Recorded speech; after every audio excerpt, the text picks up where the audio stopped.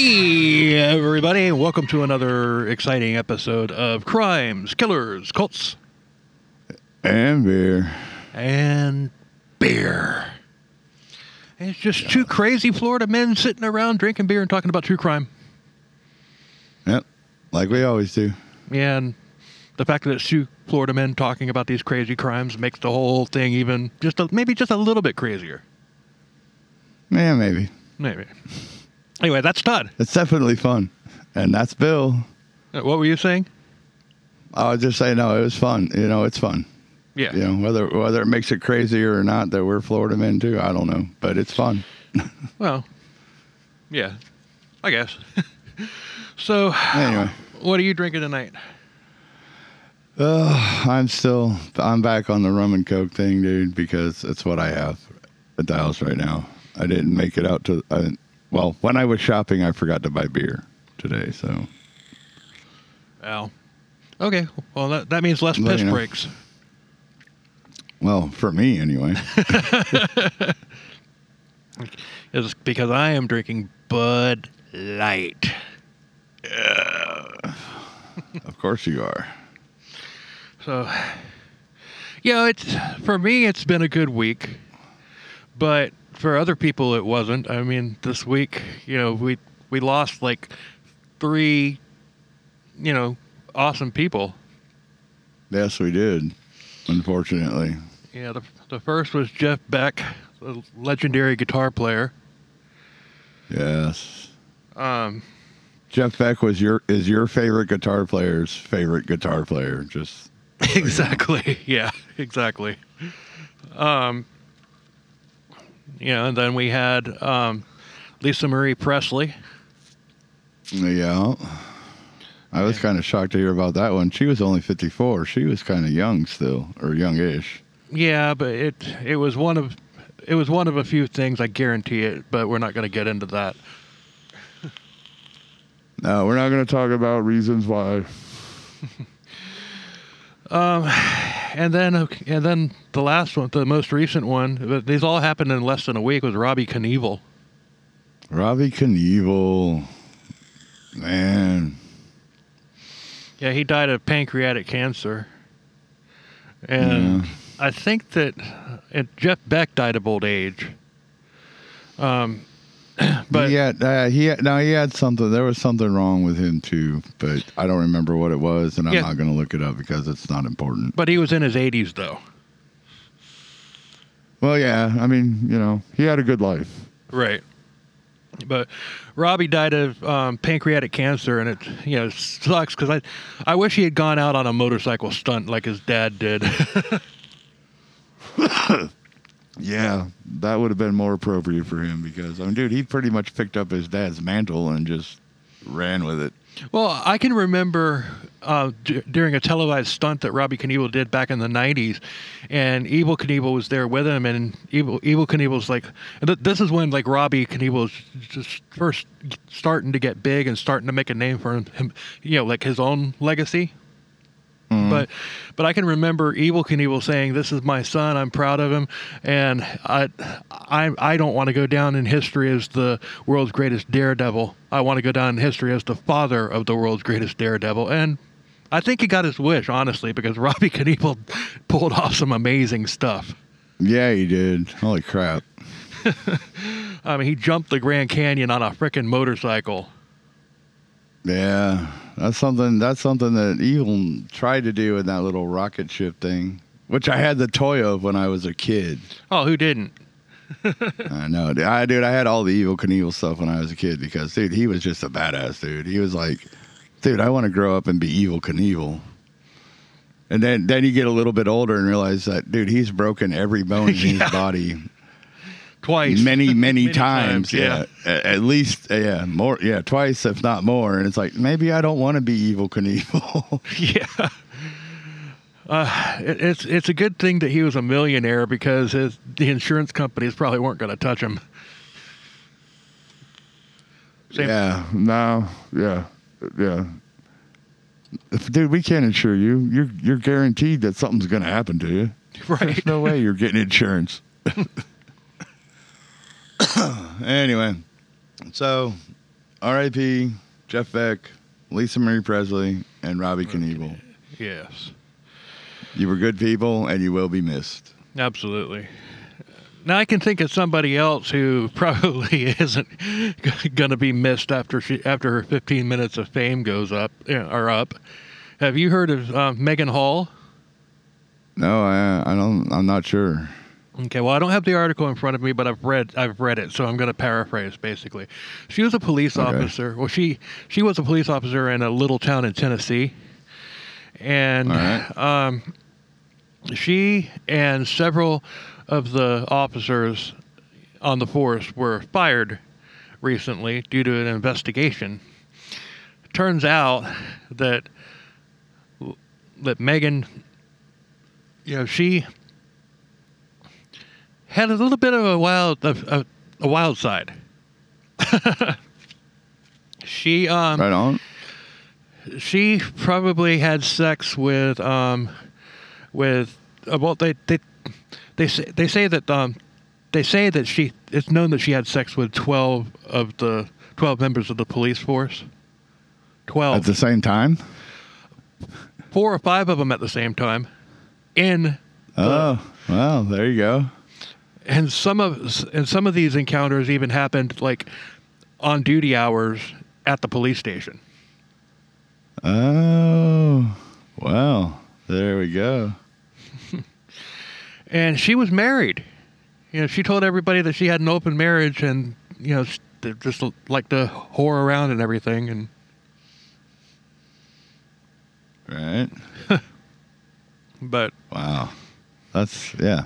And this is a cop. This is somebody who's entrusted to protect and serve, and she's more like protect and get serviced. Suck and fuck, huh? Yeah, protect and get serviced. Yeah, or service and yeah. There's all that. There's every bit of that. But they had 12 police officers out of that police force were fired. So they're like we're down we've lost like literally 5% of our police force because of the situation. Wow. Like, damn, when you say 12 people, it's like, okay, yeah, she's just it's wrong, but it's just 12 people.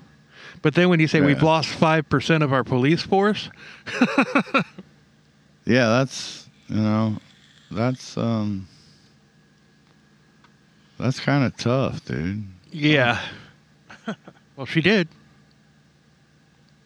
Right on. And a lot. Yeah, apparently. Give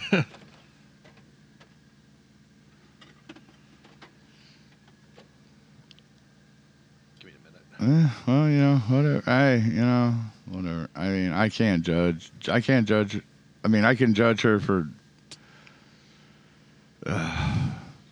No, yeah. I mean, dude, you're a cop, dude. You can't do that shit. Yeah, I mean, do it on your own time.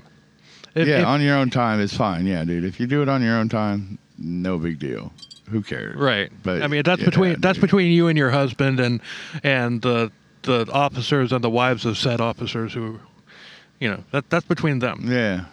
Yeah. And totally, dude. and if it becomes if there's some blowover over it,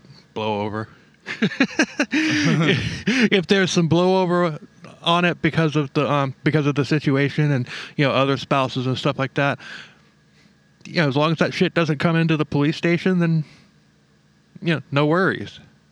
But but the minute that comes into the police station, then yeah, exactly. No, dude, bye. You fucked up. You fucked up your fucking job, basically. That ain't right.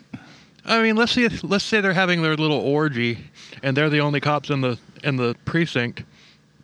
A call comes in. Well, yeah.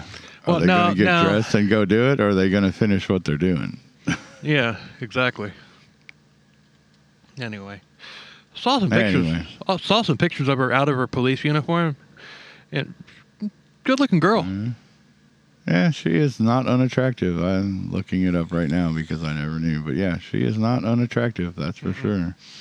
Feel sorry for her husband because, looking at that guy, I seriously doubt that he was okay with it, whether they had an open relationship or not. It's like, baby, when I said open relationship, I didn't mean the entire county. Yeah, right.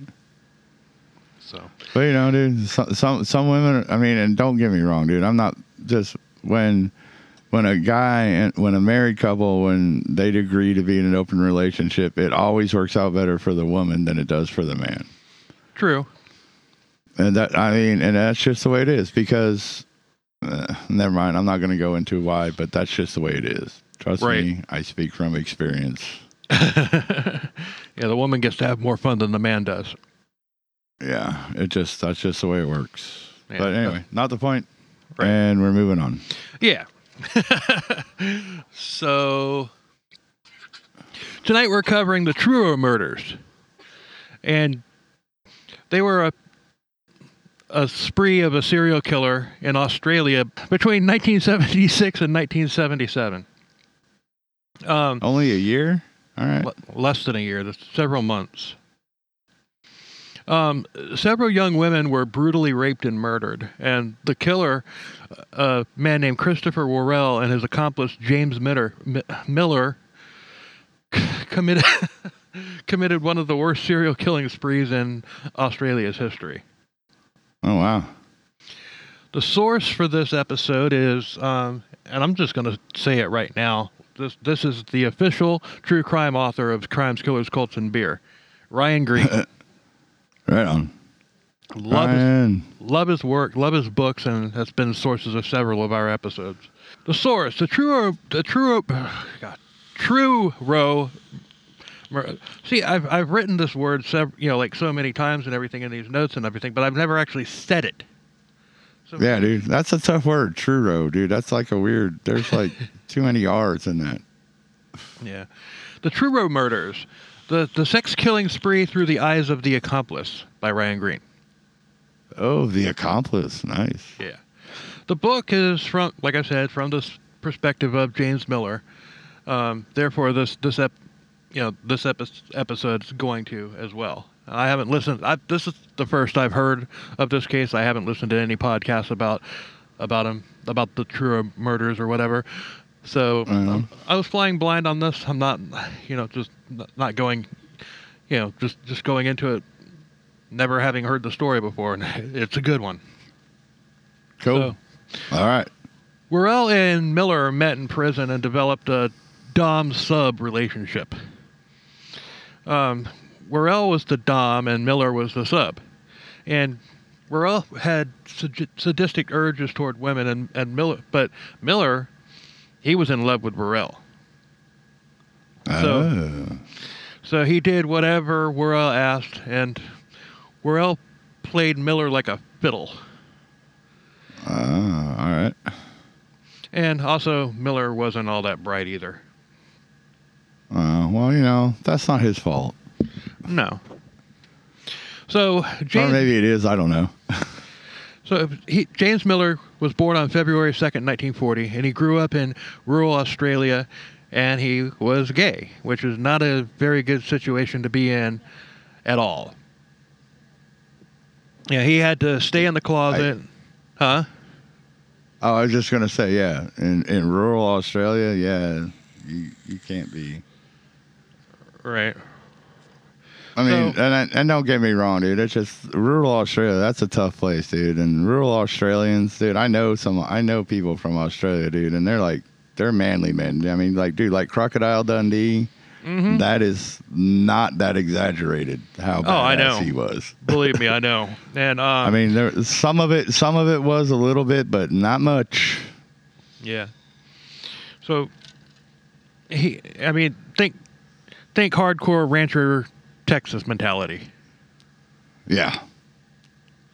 So he had to stay in a closet and basically live a lie. His family was dirt poor, and James was one of 5 kids, and the kids were neglected and they went hungry frequently. And as a kid, he ran away a lot and became known to the police as a nuisance. and Uh, and as a result, like he would get brought back home by the police, and that would cause him to get beat a lot. So yeah, I can imagine. yeah, so he struggled in school, and he was shipped to the McGill Reformatory School for what? White boys?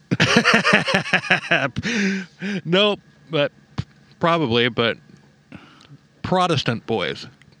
Close Protestant boys. All right. enough. Close enough. Yeah, well, you know, had to go there. I know. That's why I set you up. Yeah. Things didn't get better there, but this was when he discovered his sexuality. And he floated through school, and when he was able, he left with no education and no hope for the future. So, what do you think he did next? Well, let's see. He had no education and no hope for the future, so he probably,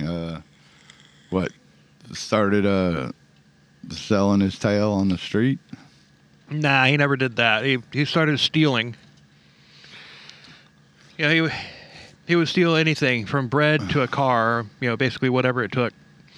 You know. All right. Well, there's that too. Yeah. If it wasn't food, if it wasn't food that he was stealing, if it was anything other than food, he would sell it. Now, Right on. so, at age 20, he had been convicted 30 times for car theft, larceny, breaking and entering, purse snatching, and theft. But he wasn't violent. In fact, he hated violence, and he would be released from jail, and he would go right back to, robbing, and he never learned his lesson, but it was all he could do to survive. I mean, man's got to eat, right? Yeah, man's got to eat.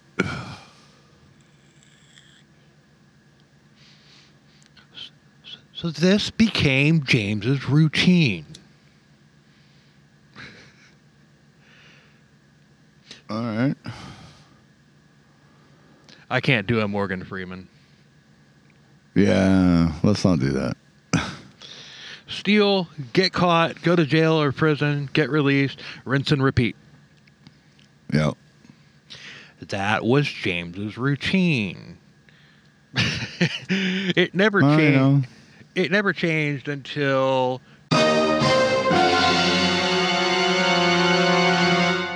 he got, and I swear to God this is his name, he got Christopher Robin Worrell as a cellmate. Christopher Robin. Christopher Robin. Oh, poo. Oh, poo. He was much younger than James. He was slim. He was rugged. He was very good looking. James was in love, and Worrell had been arrested for the violent rape of a young woman while out on parole. While he was out on parole for armed robbery. So Chris immediately notices James' interest in him, so he let James in, and they quickly started to get close. Chris told James that his side of the rape conviction, he said that the conviction would be overturned because it was consensual sex and the woman was just too drunk to remember enjoying it. Oh God. Yeah. Oh my God. No. Oh, come on. Yeah. Well, it's the 70s. Oh, yeah. All right. In rural Australia. Okay. So the judge didn't see it that way. He told Chris basically that he was a piece of shit. Not Right on. Good for you, Judge. not literally, but Well, you know what I mean. so the judge didn't see it that way. He told Chris that he was a depraved and disgusting human being. And the woman in question was a teenage hitchhiker who he had picked up and raped in his car. Oh boy. So James was released, but he quickly found himself back there for burglary. He had purposely allowed himself to get caught because he missed Chris, and who was serving 6 years. It didn't work out that way. and but James was released after a couple months into his sentence, but fate would intervene, and Chris's sentence was commuted due to overcrowding, and Chris tracked James down, and Right. the band was back together. The band was back together. The band. And they moved to Adelaide. Oh, to Adelaide. Nice. I That's a, guess. that's a cool name, I think, for a city, Adelaide. Yeah, I like it. So they both got jobs because there's bills to pay. They got something they can't take away. Nah. Yeah. That just popped in there. I didn't even have that written down. Yeah, there's that. I know you said that they both got jobs because there's bills to pay, and I'm like, oh God, here comes a song. So they got an apartment together, but James thought that it would turn into something more. Chris was always bringing women home from the bars, and he was always banging them and everything. And James grin and bore it. It's like he'll come around. He'll see the big beefsteak of James jerky that I've got here for him.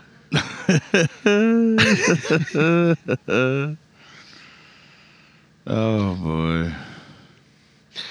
But all Chris wanted to do was drink and bang as many women as he could. So, Oh yeah, and we'll get to this, but dude had game.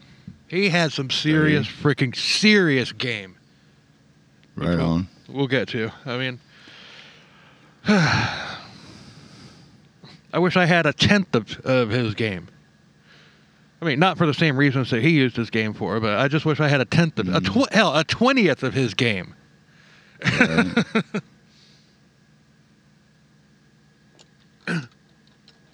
But Chris was simply gaslighting James, stringing him along, making him think that there was a chance that they could be something together sometime.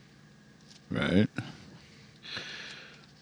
Chris had an addiction to S&M porn, and he would bring home magazines, and James wasn't into it, but the drunker that Chris got, the bolder he got. He started with masturbating in front of James and then started demanding that James satisfy him with some oral magic. Oh. Well, on that part, Chris didn't have to ask twice. Just, gimme the bone. I won't spit out that bone. Right. Metallica song. Yeah. I know. But I got you. yeah, it was a step in the right direction. But everything that Chris knew about sex was what he had learned from the BDSM magazines, which in the 70s were a lot more exploitive and abusive than they are now. Yeah, and he believed that the rape fantasies that were printed in these magazines were real. Oh boy. Yeah, you can't do that, dude. I mean, all that shit's just made up shit just to get you fucking hot. And you don't fucking... Yeah. There's no way that shit's real. Uh-uh. I mean, dude, if it was real, nobody'd be writing about it in a fucking magazine, dude. I mean, like, the real shit is... Yeah, I mean, you're not gonna... Yeah. I mean, what person, man or woman in their right mind would actually send something to a magazine just basically saying, I want to be, beaten to a bloody pulp and, and... Yeah. Exactly. Nobody. And the videos that you can find of that, the real videos that you can find of that, like online, are pretty much only available on the dark web. Yeah, but dude, it's been my experience. that the true BDSM, like the real life stuff, is, I mean, dude, it's all consensual for one thing. And the safe word. Yeah, and there's a safe word, but there are rules. There are still rules. It's like, okay, you can smack me, you can do this, you can do that, but dude, if you fucking punch me in the face or draw blood or do shit like that, dude, yeah, we're done. It's over. Right. You know, dude, I mean, like, dude, and these stories that they tell in the magazines and stuff are just like extreme fucking cases that would never happen in real life, because real life people that are into that, they're not into that fucking extreme violence like that. It's all it's all controlled. It's all controlled, consensual. I mean, dude, even like, dude, if somebody has a rape fantasy, dude, and like if you as a guy have a rape fantasy and you find a girl that's into that, you can do that, but there are still fucking controls. There are still things that you can and cannot do, and you have to abide by that. You know, I mean, dude, there's rules. Dude, there's rules to everything, unless you're like just really a rapist and you don't care about that shit. But you know what I mean. Anyway, well, I digress. Yeah. So Chris would give James just enough to keep him around. And whenever James would try to initiate anything, Chris would have a headache. Oh, of course. And then James started to see how fucked up Chris really was, but he didn't care because he was smitten. Yeah. And while they were staying out of trouble because they were on parole, but that wouldn't last long. You know, Chris would have James take him to gay bars where they would entice men back to their place and rob them. And the men never reported it because Chris had said that he would out them on their sexuality if they did. You know, because like I said, rural Australia in the 70s. Yeah. Hey, I saw you at the gay bar. Oh, maybe you did, but what are you doing at the gay bar? Yeah, exactly. Exactly. Like in the Rondom episode. Yeah. Oh, nothing, dude. I'm not, dude. I wasn't at the gay bar. Oh yeah. You sure? I saw you there. I was on my way to the titty bar and I saw your car. Yeah. Oh well, you know what though, dude? I heard the gay bars have the best draft beer, so I came by just for a beer. And dude, and that's actually a true story. I did hear that. I heard that the gay bars have the best draft beer. You heard that? I did. Okay.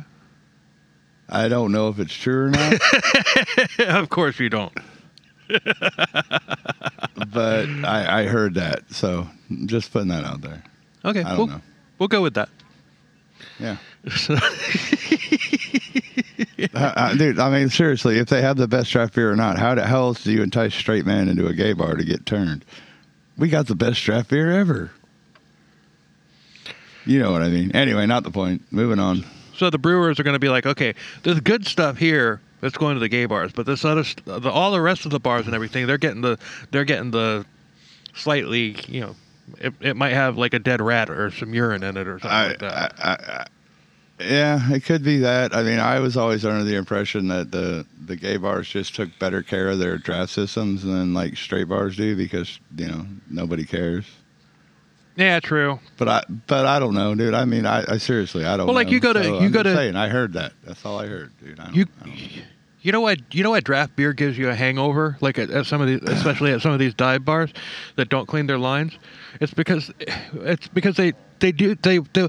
they'll run a cleaning solution, a chemical through the lines to clean them and everything, but it's those cleaning solutions that give you the such a bad hangover on draft beer. Is that what it is? Yeah. Yeah.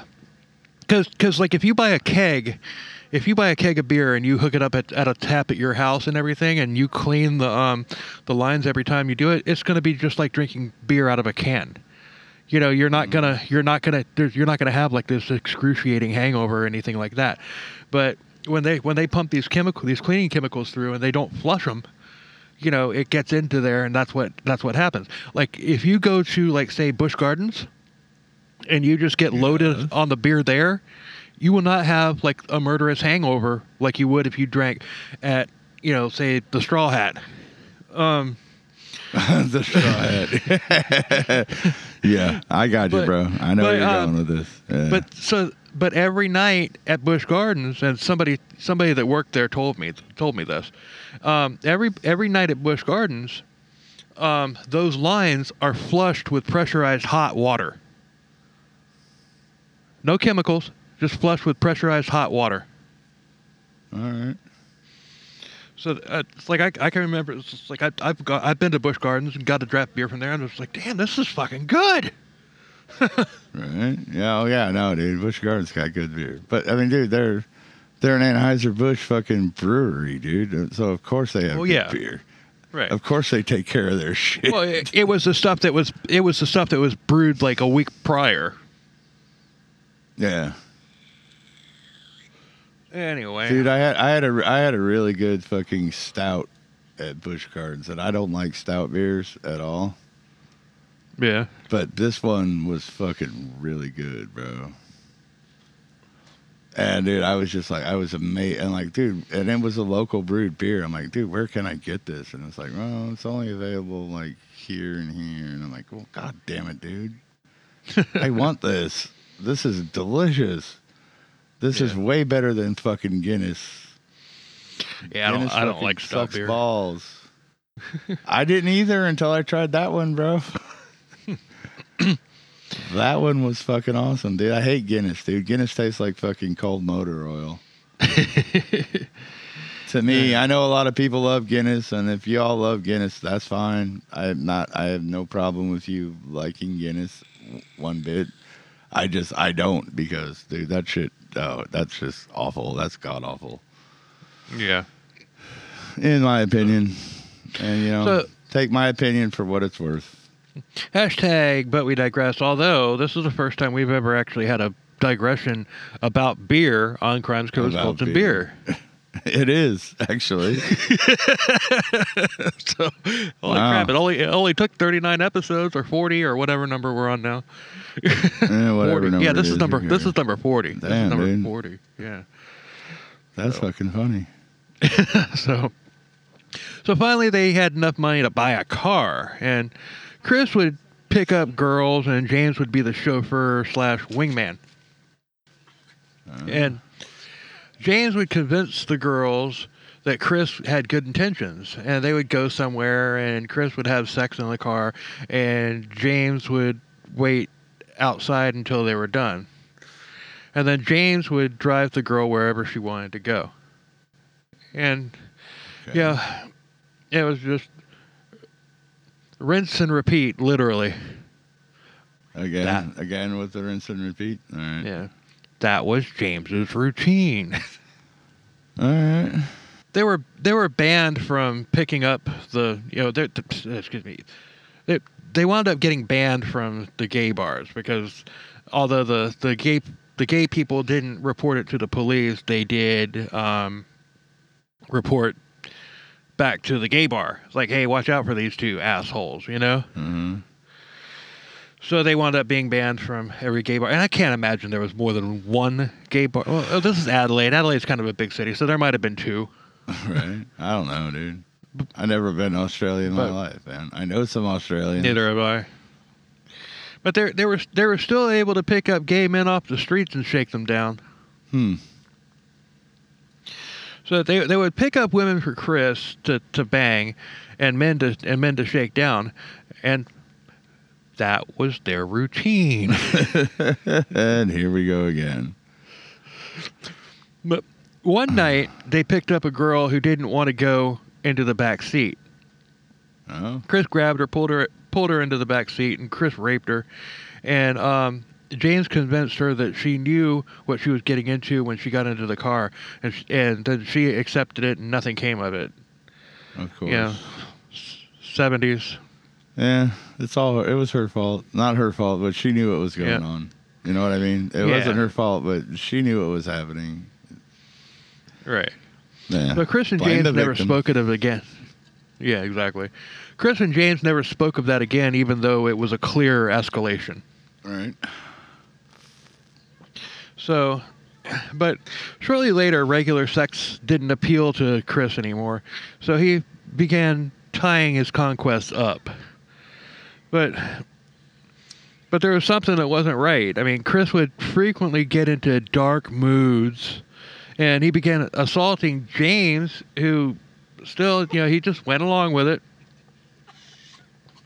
Really? All right. James rationalized that there was a physical defect in Chris's brain, and what it really was a control mechanism that narcissists use to break down their victims. Yeah. All right. Yeah, I see that. Yeah. Yeah. I mean, it's fucked up, but yeah. It's like kind of like gaslighting, but not really. Worse than gaslighting. Yeah. But it's making you think that making the victim think that they somehow deserve the abuse that they're getting. Yeah. Well, that's gaslighting. I mean, too. That's the end. Physical abuse. That's the end game of gaslighting. But yeah. Yeah. Right. I know what you're saying. Yeah. So, shortly later, Chris began raping more frequently, and the consensual sex even became violent. Yeah, it wasn't about sex anymore. It was just about power and dominance. And right. James wanted Chris, but Chris made him watch as he dominated woman after woman. Wow. And soon, I mean, you almost want to feel bad for this guy, but at the same time, you don't. I mean, you might feel a little bad for him right now, but trust me, by the end of the episode, you won't.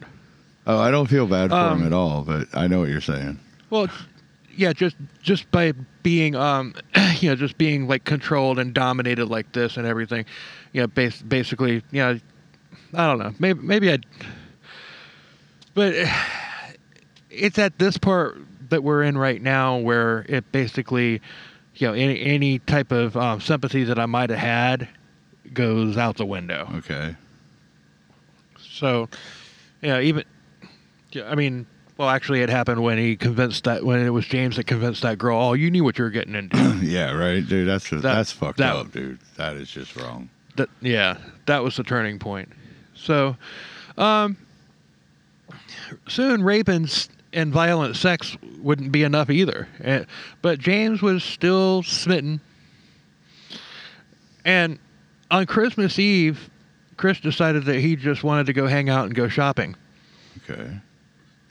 And after a while, Chris decided it was time to go home. So he told James to go get the car and pick him up. And James did, but when he got back, Chris was gone.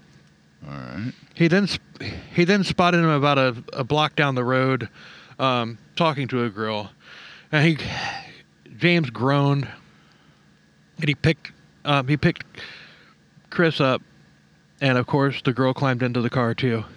Oh, of course. And Chris of course. And Chris introduced the girl to James as Veronica Knight. He said that they were going to show her the hills outside of Adelaide. Camper van vibes here, man. Seriously. Yeah, right. Except it wasn't a camper van. It was two creepy dudes. Mm. Well, one sexy dude and one creepy dude. All right, yeah. One sexy dude, one creepy dude. Yeah. Wow. All right. But Veronica had a curfew, but Chris says like, "Oh, we'll have you back in time." Oh no. Yeah, we'll have you back in time to make your curfew, and he had an evil grin. Of course he did. Mm-hmm. So they drove out of the city. They drove down to a dirt road, and by this time, Chris and Veronica were already at it. And James parked the car to go out for a walk as usual. And when he would go on these walks, he would feel sorry for himself. It's like, I love him so much, but all he wants to do is this, and with the girls and all that stuff, and he's mine, but he doesn't know it yet. Oh. I want that big Chris. Wow. Yeah. Stop having sex with sexy women. Please, Chris, please. Oh God. I'm just imagining that's his voice when he's moping around. Right. Yeah, I don't know what he sounds like. This isn't like a Larry Hall situation. Yeah. but yeah, I mean, but when he's moping around, I mean, when people are moping around and vocally feeling sorry for themselves, they tend to whine. So Yeah. No. Yeah. So finally, he turned around and headed back, figuring they'd be done. And when he got back, they were done, and Chris was in the front seat. Just sitting there with a blank stare on his face. And James didn't see Veronica until he got close to the car. Oh. She was naked, and she had red welts all over her body from the ropes. And Chris said that he had killed her. Oh, and damn. James just flipped out on Chris. I mean, just went off on him. But Chris pulled a knife and held it to his throat, saying that he would kill James if he didn't lay off. So James backed off, and Chris said he didn't know why he had killed her. And for the first time, James was afraid of Chris. Wow. So Chris ordered James to drive through a small town called Truro. And, it was far enough and isolated enough to where they could get rid of Veronica without being discovered. So they stopped and they dragged her out and they covered her with branches and they drove off. And afterwards, James was freaking out, but Chris played it off like he was, like he was a badass, saying like, "Oh, I've seen plenty of dead bodies." Oh shit. Okay. Yeah. It's like, I've seen plenty of dead bodies, and he bragged about watching a childhood friend drown, and he didn't even try to help. Yeah, he then confessed to killing a hitchhiker that he had killed while he was in the Australian Air Force. He had gotten away with this one. All right. And then he told about several more victims, and this was probably just bullshit to keep James quiet, and it worked. So Merry Christmas, James. Oh yeah. Damn. But damn, dude. Okay. Fuck. I don't believe that he had any prior victims. Not at all. I mean, he raped and everything, but I don't believe that he had killed anybody up until that point. Yeah, it doesn't sound like. I mean, yeah, I don't. His up until now, yeah, he hadn't killed anybody. Mm-mm. I mean, he was just a fucking sex fiend, part-time rapist, whatever you want to say. Right. Yeah, he hadn't killed nobody. So in the aftermath, Chris seemed to try to make it up to James, and so he love bombed James, and he showered him with gifts, but that quickly faded as Chris went back to hitting on women. Mm. It's like, all right, I got you back. I got you back in my clutches now. So now I'm gonna go out there and get women into my clutches. All right. So it was a week after Veronica's murder, and they were out running errands, and Chris had told James to stop the car and wait. He ran off into the crowd and came back with a girl who he was holding hands with. Like I said, this dude's got game. Apparently. Fuck. The girl was Tanya Kinney, and she was only 15. Well, maybe that might have something to do with his games, because most of his victims were under 18. Yeah. Attractive older man comes up to a teenager. Okay, maybe he doesn't have as much of a game as I gave him credit for. Yeah. Fuck, I don't know, dude. I just, you can't do that. That's all I know is you don't do that shit, dude. Yeah. You don't fucking do that.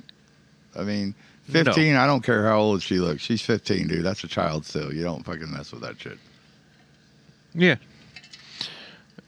Yeah, we said on another episode, I can't remember which one it was, but I just remember saying it. It's just like, okay, yeah, 15, 16, 17-year-old girls and everything, they may have fully developed bodies and everything, but they've still got that fucking baby face. Yeah, they're still children. It doesn't matter. Yeah. You don't mess with that, dude. You don't fuck with that. I don't give a fuck. They still have, I mean, it's just, it's just you see some of these girls walking around and everything, and then you see their face and everything. I'm like, what are you 12? Exactly, dude. That's my whole line. That's my line every time. What are you, fucking 12? Fuck off. Yeah. You know, dude. You see a girl walking down the street. She's like, "Hey, baby, I'll suck your dick for fucking $20." I'm like, "What are you, 12? Get the fuck away from me." No, you won't. Yeah. Exactly. Oh man, one time when I was living in South Carolina, there was this. I worked at this one store, and there was this girl that worked at the store next door, and I was like 28, 29 at the time, and I thought this girl was probably around 20, 21, 22, somewhere around in there, and everything. So we start flirting. She's flirting back and all that stuff and everything, and all of a sudden I find out that she's only 17, and I'm not Kip Winger, so Right. so I wasn't going to do anything. And you know what this girl says to me? She's like, "I'm legal." And I said, "Legal to do what? Drive?" Yeah, right. So she's like, "No, South Carolina 16 is legal." I'm like, "I don't care if it's legal or not. It's still wrong." Yeah. Yeah, it is. Yeah, I mean they're still kids, but this girl looked older, and it was crazy because not even a week later, not even a week after I had blown this girl off, her mother came in to the store that I worked at, handing out flyers. She had run away, and we found out that she was on like drugs and stuff, which is why she didn't have that baby face. I mean, this girl, Yeah. she yeah. So Anyway. I'm glad that I'm glad that she was under 18, because if she was over 18, or if she was like, I didn't need to be involved with a druggie. Oh no, yeah. She probably would have had somebody fucking kill you and take all your money for drugs. Yeah, probably. That's probably what she did. Then who knows? Yeah, that's why she ran away, because she fucking killed somebody to take their money to buy drugs, and she had to disappear. So she fucking ran. I don't know. Whatever. Either that or she found another guy in his late 20s that would have been okay with it. Yeah, to fucking to him. sugar daddy her. Yeah. Yeah. No, it is what it is. But they drove to their apartment, and Chris told James to wait in the car, and he obeyed. And then James waited in the car for hours, and finally Chris came out expressionless, and he said, "I need your help." Uh-oh. So Chris jumped out of the car, and he went inside, and Tanya was fully clothed, but she had been tied up with plastic-coated wires, and there was sticking plaster over her mouth, and blood was soaking through it. Okay.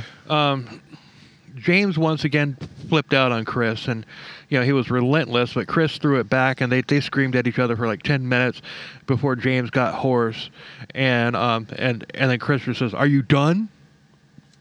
And James nodded, but he asked why. Why'd you do this? And Chris just shrugged his shoulders. "I don't know." I don't know. So it was daytime, and Chris said, "Guess we can't get rid of her right now." And James replied, "If you don't want to go dragging dead girls in broad daylight, then maybe you should stop making them." Right? Chris said they had a problem, and asked if he was gonna help or just continue to mouth off. And James was like, "I'd rather mouth off than deal with dead bodies." Yeah. Fuck yeah. And then Chris ignored him, just like, they say, it's like, "Okay, we can go dig a hole now, and then move the body at night." And he's just ignoring James's, what James is saying. It's like James is like protesting. He's like, "I don't like this. You're crazy. What are you doing? I don't like this." He's just like, "Okay, if we do this." Mm-hmm. Right. I hate this guy. Yeah. You got to stop killing people. well, we could get rid of her if we just do this. Yeah, I'm not. Yeah, I'm not liking this guy a whole lot at all. Nah. Yeah, I'm not going to say he's the worst that we've covered, but he's up there. Yeah. So they stuffed Tanya into a closet, and then they drove off. And Chris, he's now talking like nothing was out of the ordinary. And they drove to Wingham, a town outside of Adelaide, and they dug the grave. And Chris was just cool and calm, like he, he wasn't worried about James ratting him out either. Take a guess. Oh, God. As to why. I don't even know, dude. He wasn't worried about him ratting him out because I have no idea. Because James was complicit at this point. Oh, yeah. Yeah.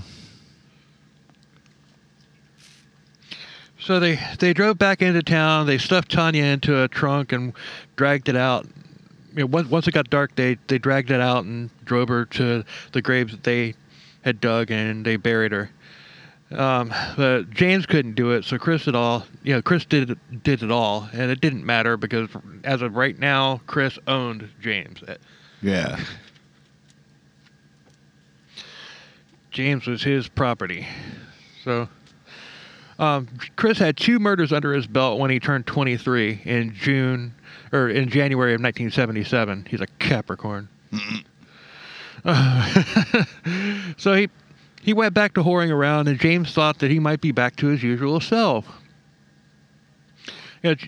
James was still clinging to Chris having a brain defect, but whenever he brought it up, Chris just went into a dark mood. Yeah. But, I mean, it was just an act, though. Right. I've seen narcissists do this. They're just like, oh, I'm just angry.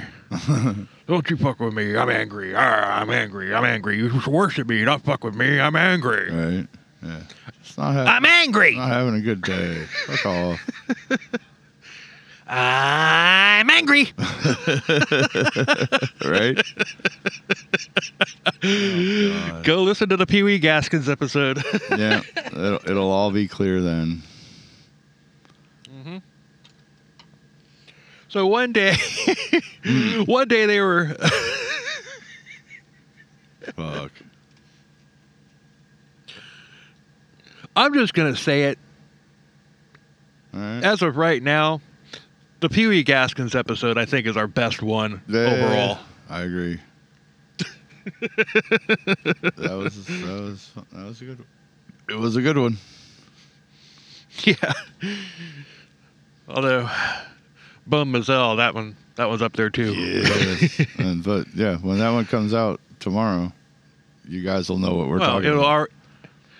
It'll already be out when this one's out. Oh yeah, that's right, dude. Fuck, dude. I keep forgetting that we're doing things like, you know what I mean. Like we're doing things now, like we're recording this now while I'm editing that episode. But we're talking, and I'm talking we're talking to people right now. You know what I mean? And so the Bone Mazel episode.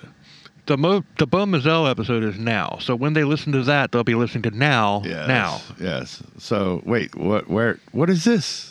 This is now. This is now. And we pulled in another fucking Spaceballs. So anyway, yeah. So when you're hearing this, you will already have heard the Bone Mazel episode. So that's the past, and this is now. And we're gonna fast forward to where we were. So here we go. Right. Oh, fuck, I love my life. So one day they... I fucking love my life, bro. This is so fun. So one day they were out on a ride through town, and Chris spotted a girl that he liked, and once again he told James to stop and wait, and he went up to talk to her, and James sulked, jealous and scorn. Yeah, I'm starting to think that James had a defect in his brain. Yeah, it seems like it. It's obvious that it's very possible that Chris actually did, but James's heartbreak and torture and all that stuff, that's self-inflicted. Yeah. He just likes girls better than he likes me. We were destined to be together. I mean, it's. I'm gonna say it. James is an incel. Yeah, sounds like it. Yeah, James is an incel. I mean, yeah, he's. Yeah, he's not going to go on a murder rampage, but he's allowing one. Yeah. Totally. Yeah. But you're still complicit in it. So yeah, there's that. Right. We're gonna have to cover Elliot Rodger, the incel, one of these days. Okay.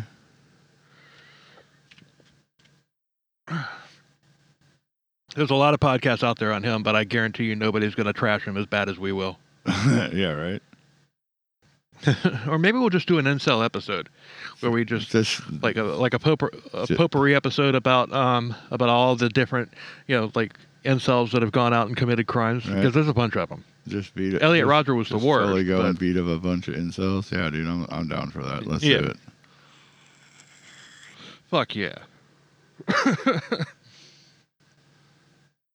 So James is sitting there in the car going, "Oh man, I'm just my Chris is with all these girls." I'm trying my best not to make him sound like Larry Hall. Yeah, I know. There's only one Larry Hall.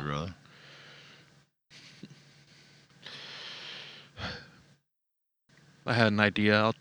Remind me to tell you about the idea that I just had. Okie dokie. I'll try. Remind me. So, Chris came back and introduced his new friend, and this was Julie Makaita. And they got into the car and they took off, and Chris, of course, suggested that they ride into the country for the view. Of course. And as they drove, Chris pulled out the ropes and told Julie that he wanted to tie her up. Was he freaking Ron Dominique? Julie was 16 and naive, and she knew nothing of bondage. She didn't even know that sex was expected on this outing, and the more Chris pressed it, the more she replied innocently with ignorance. And Chris was getting pissed off about it. All right. Yeah, I mean, so I'm glad that she was like kind of pushing back from everything. You know what I mean? Yeah, but the way that the book, portrays her as naive and all that stuff, and the book was pieced together from all of James's confessions. Yeah. But I don't know. It's just the way that it comes off. I think she was a virgin. Yeah. But it's still, though, like I'm saying, though, it's still, at least she was, like, not just fucking... Yeah, she wasn't like all, like some of these other girls just, like, hardcore making out with them. Yeah, just going and everything. Just going along with it, yeah. Right. And we're not blaming the victim here. No, absolutely not. We're just saying this is what happened, and Chris did have game. Although, like we said before, it's not as impressive as we thought that it was. Oh, yeah. But James pulled onto a dirt road, parked, and then he got out. He started on his walk, and he started moping, and then all of a sudden he heard Julie screaming in pain. Uh-oh. And he turned back. And Julie was fighting Chris. Oh. It spilled out of the car, and Chris, she like took off. Tried to run, but Chris tackled her and straddled her. And then he started choking her. And, this is outside of the car. And then James ran up and he grabbed Chris and he told him to get off of her. And Chris told James just to let him go or he would be next. And James, of course, relented, and Chris strangled Julie until she stopped moving. Uh-oh. Chris then unleashed on James for interfering, and he bitched him out as they dragged Julie's body back into the car, and then they drove off. All the while, Chris's verbal abuse continued. Damn. They drove to Truro and they dumped her body and they covered her with sticks, and James did what was expected of him without being told to, and at this point he decided that he would never cross Chris again. He would do whatever Chris wanted, even if it meant hiding bodies. Oh, wow. Dumbass. Yeah, right? Fuck, dude. Damn. After the killing of Juliet, Chris was being very cold to James for interfering. And James was actually feeling guilt for trying to stop Chris. Yeah, and once again, Chris wound up in a cooling off period and everything, where he was calm, he was fine and everything. He wasn't going out looking for girls and all that stuff. And James would have considered it bliss, but Chris was being cold. Yeah. So one day they were driving by the train station, and Chris's urge fired up again when he saw a pretty girl. Her name was Sylvia Pittman, and Chris had her in the car in a matter of minutes. And she was also a teenager. And she was leery at first, but Chris charmed her, saying how grown up it would be if she went with them. Oh, God. Oh, no. So she went with them. Yeah. They drove off. They drove off into the countryside. I mean, Chris has an MO, kind of similar to frickin' Ron Dom, where it's like everything is the same story. Yeah. But that's gonna change. So they drove off into the countryside. They parked, and James went for a walk. And when he got back, Sylvia was dead. And Chris said that if James said a word, he would dump his body right next to that rag. Oh, man. God. Rag is the dignified term that he came up with for his victims. Yes. So they drove. Jesus. They drove to Truro and they dumped the body. Then they drove back to Adelaide. Same old story. Yeah. Chris got cold to James again, and then things went back to normal. Yeah, James was on an emotional roller coaster. Yeah, but that's what narcissists do. They put their victims through emotional hell. You know? Yeah, absolutely. I mean it. So one day they went out for a drive. They went into Victoria Square, and Chris found a new friend. Oh. Vicky Howell, and she was a young nurse's aide. But I mean, so she wasn't a teenager. Okay. But yeah, but she was like really into Chris. Yeah, so they drove off to a desolate spot, and James walked off, but he came back quickly. He looked into the car, and Chris and Vicky were going strong, and Chris noticed James standing there and everything, and he screamed at him to go away. And James did as he was told, and jealousy swept over him again. Yeah. This was the first time he had actually seen Chris banging a woman, but this wasn't how James had wanted to go down. He wanted to walk up. He wanted to walk up while Chris was in the act of killing Vicky and smile with approval. Oh. Just basically to let Chris know that he was right or die.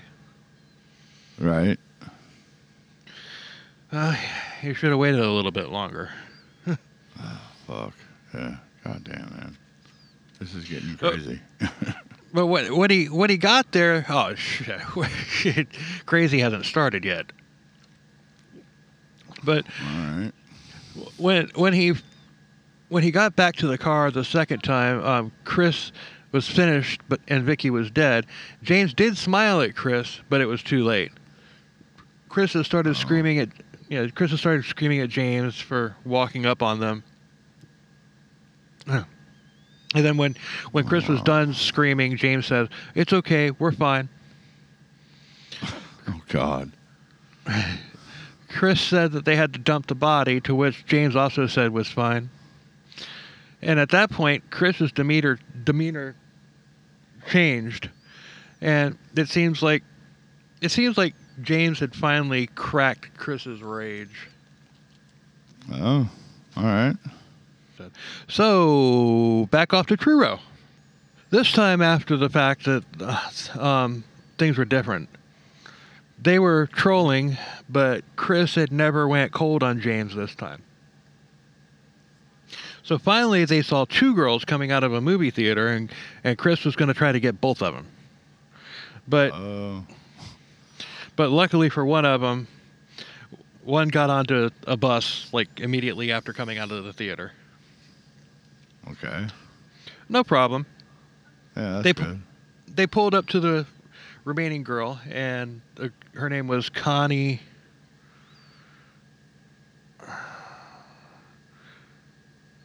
Lordanides. Lordanides. Okay. Lordanides. Connie Lordanides. He asked him what movie that they had seen, and she told him. Let's see, 1977. Might have been Star Wars. Star Wars. It was totally Star Wars, dude. I'm telling you. Yeah. She got to see Star Wars before she died.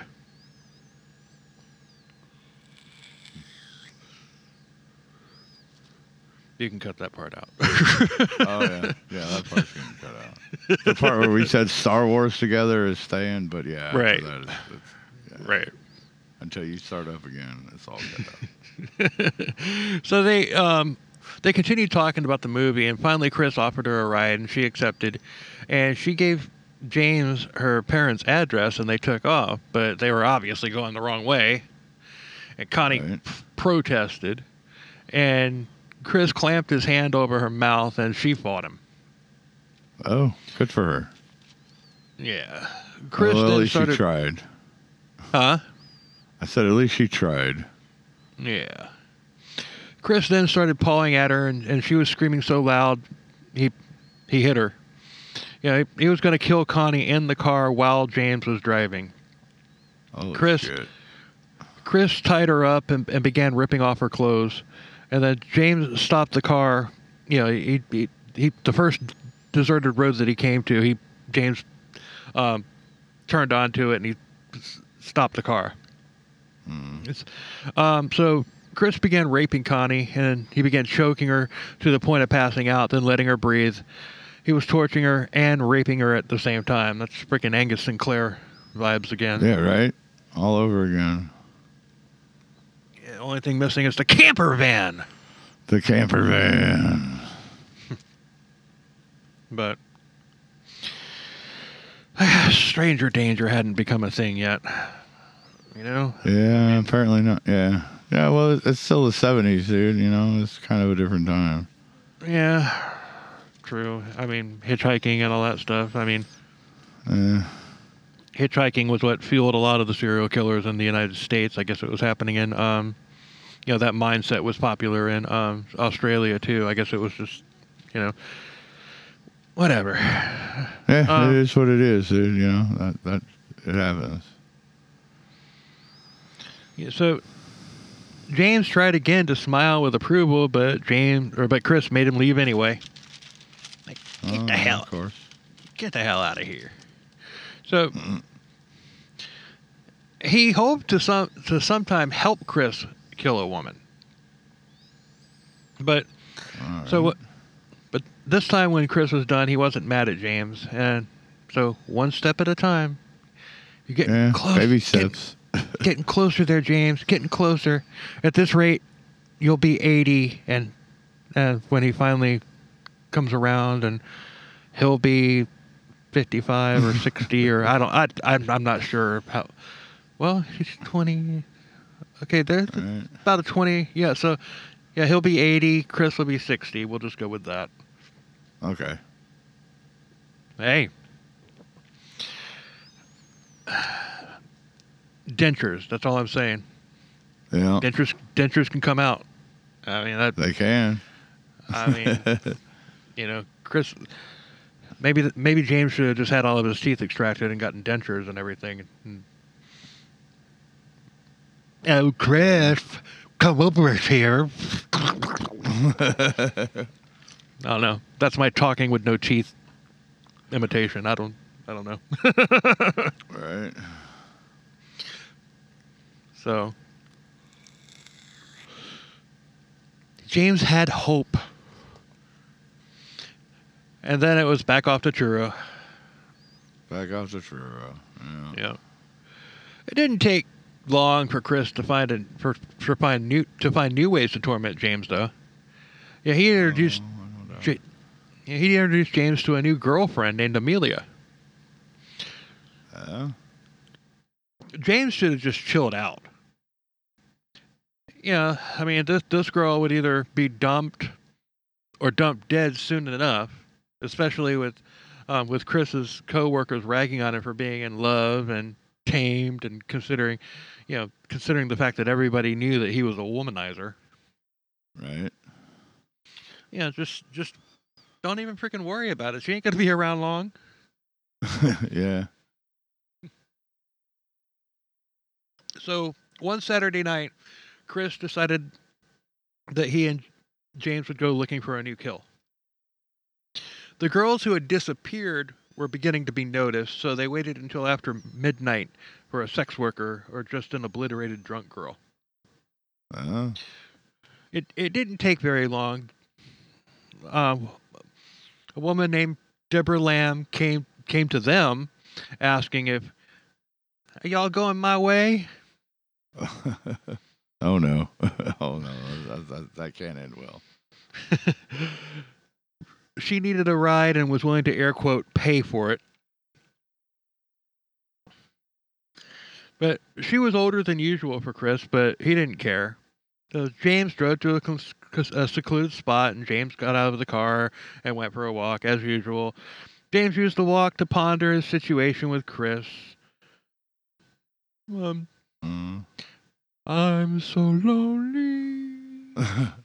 so lonely. So lonely, so sadly alone. It's kind of steely, but not really. Sitting on my little throne.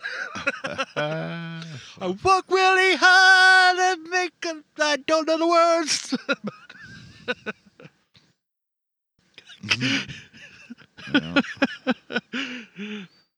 There it is. You want me to pull up the lyrics and sing it for real? No, please don't. Yeah, and then once again, he decided he was okay with everything, even if it was just being around Chris and nothing else. Well, that's all you're gonna get, James. That's literally all you're gonna get. Spoiler alert. Spoiler alert. So when James got back to the car, Chris was burying her already. But holy crap. But James realized that he was burying her alive, and he was making jokes while doing it. But you know how James rationalized this one? Just take a guess. Fuck, I don't know, dude. I can't even think. At least I don't have to touch the body. At least I don't have to touch this victim. Really? Yeah, see, I never would have got that, dude. Fuck me. Dude, that's just fucking... Oh, my God. Man. I want to beat this guy with a tire iron. Yeah. Yeah, definitely want to beat this guy with something. A baseball bat with a tire iron duct tape to it. And barbed wire. And barbed wire. Yeah, dude. We'll make it Lucille with an extra fucking tire iron involved. Yeah. Oh, damn, dude. This is really fucking really starting to really hating this guy. Yeah. But the next week, James and Chris lived normal lives. not trolling. And Chris would go out with Amelia, and James would just sit at home pouting. They even visited friends, and this is where they found a woman named Deborah Skuse, Skuse, and she was Okay. crying over a breakup with a boyfriend. James was consoling her. He was just like, could be worse. You could just be like narcissistically involved with somebody that's just gaslighting you and just destroying your emotions, never going to return any of your feelings back to you, and you just sit Right. there and deal with it because you think you're worthless and all that stuff. And she looked at him and said, that's not what happened to me. Yeah, right. It'll be okay, girl. Yeah. You'll be fine. So, but Chris suggested they take a road trip A road to chip. a road trip to Mount Gambier for the weekend to party. And Deborah agreed, thinking like this is exactly what she needed because she was, you know, Chris All is right. Chris is a hunk. Oh, You yeah, know. he's a hunk of burning love. So they took off and they actually did go to the mountain. Chris wanted to kill her, but James reminded him that it's like, okay, several people who know Deborah, they saw her, they knew that she went to the mountain with us. You're gonna have to dial it back here, cowboy. Right. Calm down. Down, boy, down! Hit him up with a Boy. freaking rolled up newspaper. Bad! Yeah, squirt bottle. Yeah. But I want to kill her. I want to kill her. Mm-hmm. I can do a British accent. I not so good. Australian, not so much. Not so much. So, some sulking and pouting did happen, but it wasn't James this time. It was Chris. Uh-oh. I want to kill her. I want to kill her. God. How can I mean? I deserve to kill her because I'm such a little narcissist bitch. And then he went into a dark mood. Dark mood. I'm dark mood. I'm Chris. I'm a dark mood. Dark mood. I'm in a dark mood. Leave me alone. Leave me alone. But don't ignore me. Yeah. I want you all to acknowledge the fact that I'm in a dark mood and leave me alone, but still pretend that you give a shit about me because I'm in a dark mood. It's like a total narcissist bullshit. And I'm joking, but I mean that's literally, I mean, not literally, but that is how their mind works. It's just like everything to them is an act just to get under people's skin and control people. Oh, yeah. Totally. Yeah, I've had several unfortunate, encounters with narcissists in my life, and so he was being cold to James again as well, and they decided that it's like, okay, it's time to leave. Let's cut this party short and everything, and Deborah even agreed. She's like, okay, yeah, this isn't going as planned. She just wanted to go up there and party and have sex with Stud Muffin Chris and all that stuff. Right? Stud. And all he's doing is sitting there talking, acting like a little bitch. Yeah. Uh-huh. And so they go. And Chris was so pissed off that he actually did the driving himself. Oh, God. And he made James sit in the back seat. He had There we go. he had Deborah up in the front seat with him, and performing one function. And take a guess what that function was. Oh, God. Roadhead. It's not what you think. Oh, so it's not Roadhead? Nope. Because that's what I thought too when I got to that part. But nope, that's not what it was. I have no idea. Then I mean, dude, if you're out there to fucking, if you're gonna rape and kill this girl, then yeah, Roadhead would be the most logical thing. But well, I don't know. Think Florida Man.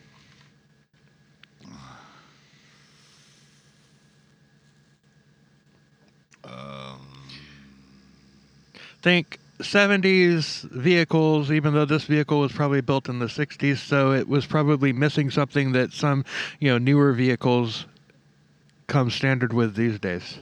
Oh, okay. Seatbelts, No, it had seatbelts. center consoles.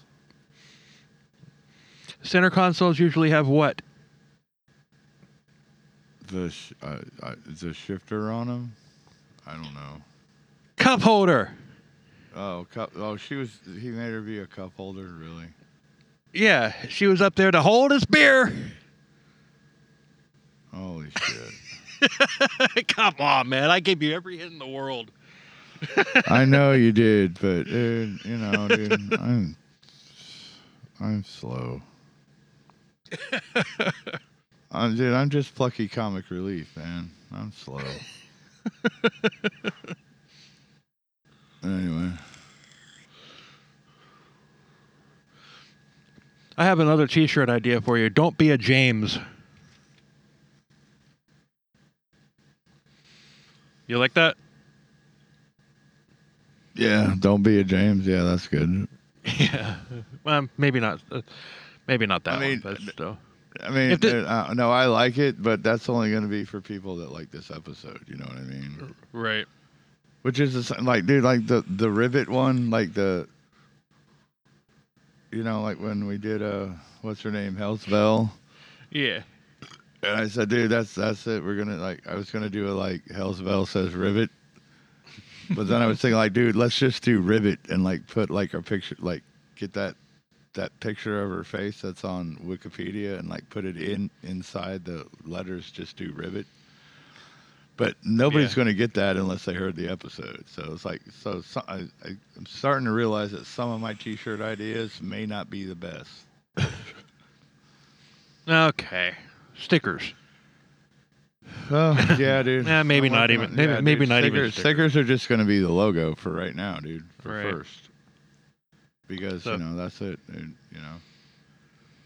And then when we go to Bone Mazelle's grave, dude, I'm gonna get 3 shot glasses made with CKCB on them, like the little thumbnail that's on Twitter and everywhere. Yeah. And we're gonna fill one up and set it on his headstone, and me and you're gonna do a shot, and then we're taking ours with us, but we're leaving that one there. Nice. I like it.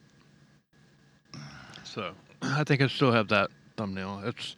Anyway, hashtag that I digress. Yep, yeah. I digress. I have it too, so it's all good. Yeah, just cut that one out. That part. But, no, absolutely. So Chris was driving like a madman down the mountain, and Deborah was getting scared. And he just told her to shut the fuck up. Oh, of course. So James was just in the back face palming. He's just shaking his head. He's just like, God. And Chris kept screaming and driving even faster. And then all of a sudden, a tire blew out. Oh, shit. The car veered out of control into the oncoming lane, and a truck was heading for them. And Chris jerked the wheel, and the car went over the embankment, rolling down the mountain, and it ejected Chris and Deborah from the car. James survived. You know why? He had a seatbelt on? Exactly. You got one. Oh, yo. So Deborah and Chris were dead. D-E-D, dead. Really? I didn't expect us to go there. Holy crap. I didn't either. Chris tough Tony'd himself. He tough Tony'd himself. Holy shit. Unfortunately, he tough. Unfortunately, I mean, we can still, this is vehicular homicide, so technically Deborah is still one of Chris's victims. Yeah. But But yeah, I mean, I didn't see this coming, and then it's like I was texting with Mark the other night when I was writing these notes out, and Mm-hmm. Mark knew the story. That's Mark from Mental Illness Theater. He knew the story, and I told him that I was going in blind. I didn't know, and I just texted him, "Holy shit, didn't see that coming." Yeah, And no kidding, dude. Holy crap. I totally did not see. He tough Tony'd himself. Tough Tony himself. Holy But crap. huh? I said, holy crap. He tough Tony'd himself, dude. I never even, dude, I had no idea. I had no clue this was going this way. Yeah, me. To here, whatever. You know what I mean? Me either. I mean, it's just like I was like, holy crap. So, dude, so is Go that ahead. the end? No. Still got 5 pages to go. Okay. No, there's a lot of aftermath in here with James. Oh, okay. Right So on. James was seriously injured, and he was in the hospital where he was going in and out of consciousness. He wasn't much to talk to for answers because his beloved was dead. Oh my God. And then Really? finally, yeah. So finally, he was released from the hospital just in time to attend Chris's funeral. And there, James ran into Chris's girlfriend, Amelia. And they began to talk. And James told her that a blood clot had been found on Chris's brain during the autopsy. Oh. I don't know if that actually happened or if this was just some justification fantasy that James had come up with. I'm leaning towards All that right. because they didn't say that came up in the autopsy. Yeah. So he then just had a nervous breakdown and lost control, and Amelia is just standing there like, what the hell is going on here? So James began to tell her the truth about Chris and said that his death was for the best. He said that Chris had to die or the murders would keep happening. Okay. So he ratted Chris out to Amelia. But after that, Amelia told him to shut up and not say a word to the police. She didn't want Really? Chris. Wow. Yeah, she didn't want Chris being a scapegoat for all of the missing people in southern Australia since the British had landed. Okay. But yeah, because I mean, Chris wasn't the only serial killer in southern Australia at the time. There were others. Oh yeah. So we'll get to them eventually, but not in this episode. All right. But she then said that Chris was a good man, one of the last of them. Poor Amelia. Poor Amelia. Yeah, but she then pulled a total power move and she chugged her beer and told James to bugger off. They were done. Oh shit. Oh damn. She's like, bugger off, we're done. Wow. What are you drinking tonight, Amelia? Foster's beer. Foster's. It's Australian. Australian for beer. And they don't even drink Foster's in Australia, dude. That's the fucked up thing. I know. I read that They somewhere. drink like Castlemaine and other shit, dude. They don't even drink Foster's there. Yeah, it's Foster's. It's Australian for beer in America. Right. So the Australian, hold on, backtrack. All right, Yeah. hold on. So Amelia was happy in her ignorance, and she probably just didn't even believe James at all. But whatever. The Australian police, they weren't familiar with serial killers at this point. They had never even dealt with one at this point. Although, like I said, Chris was just the first one that came to light. Yeah. In April of 1978, William Thomas, he was searching for mushrooms in Truro. Not magic mushrooms. Okay. Not the kind that you eat. Okay, just like regular mushrooms. Yeah, just regular mushrooms. Not you know, Not the psychedelics. Gotcha. right. Yeah, you don't get high when you eat the mushroom. It's like mushrooms that you put in marinara sauce or something like that. Well, I wouldn't because I don't like mushrooms. But so he came across a large bone poking up from some rocks, and he assumed that it was a cow bone. And he didn't think anything of it, and so he went back for looking for mushrooms.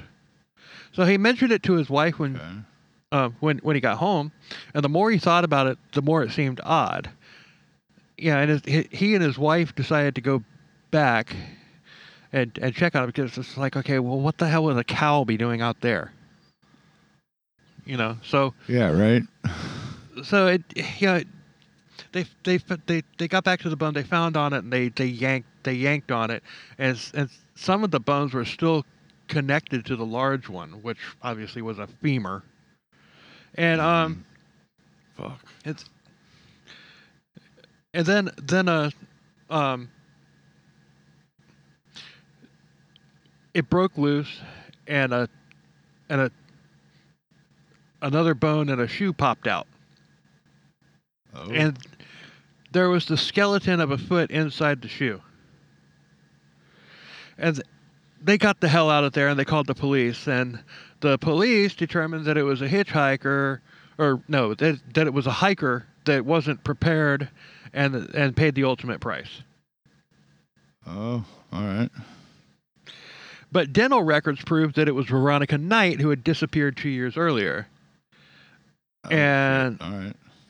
It was then she was then declared a runaway, open and shut. It stayed a closed case, until 2 years later when hikers found the body of 16-year-old Sylvia Pittman. One detective, a Sergeant Bob Hugger Giles, that was his nickname. I guess he just liked to hug people. But well, let's hope that's what it was for. well, no, he's a good dude. He got a raw deal. All right. He had been trying to put together a pattern on the disappearances for several months, and nobody was taking him seriously. If anything, he was the first person in Australia to ever investigate the possibility of a serial killer. Oh. All right. So nobody was taking him seriously, so he leaked the information to the press.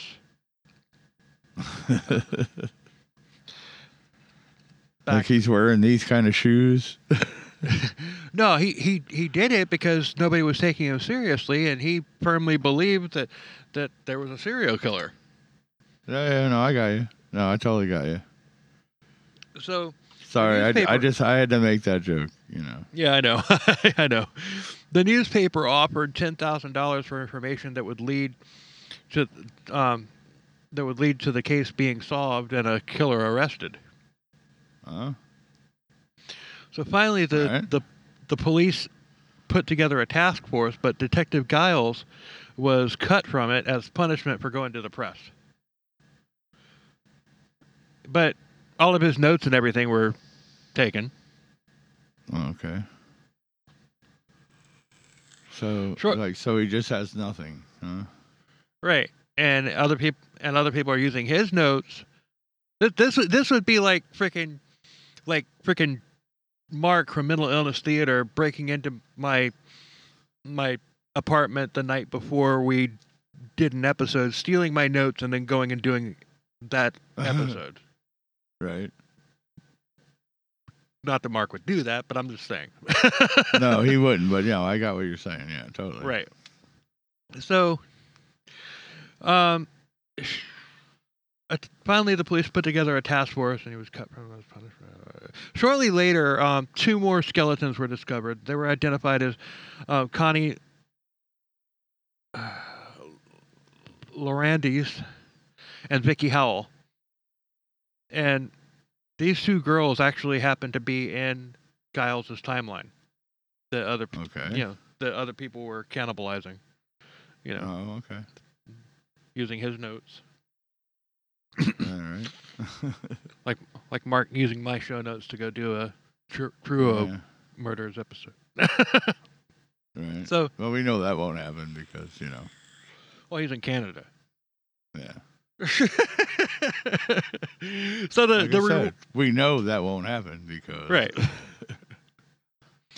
So, no, we love Mark, Mental Illness yeah, Theater. we do. We love Great Mark Mental Illness podcast, Theater. great guy.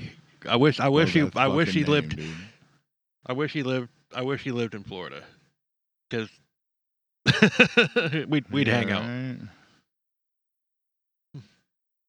So Yeah. the reward huh? Go ahead. I wasn't saying anything, dude. I was just mumbling. Go ahead. The reward from the newspaper was raised from $10,000 to $30,000, and no leads came in that were worth anything until a year later, when guess who?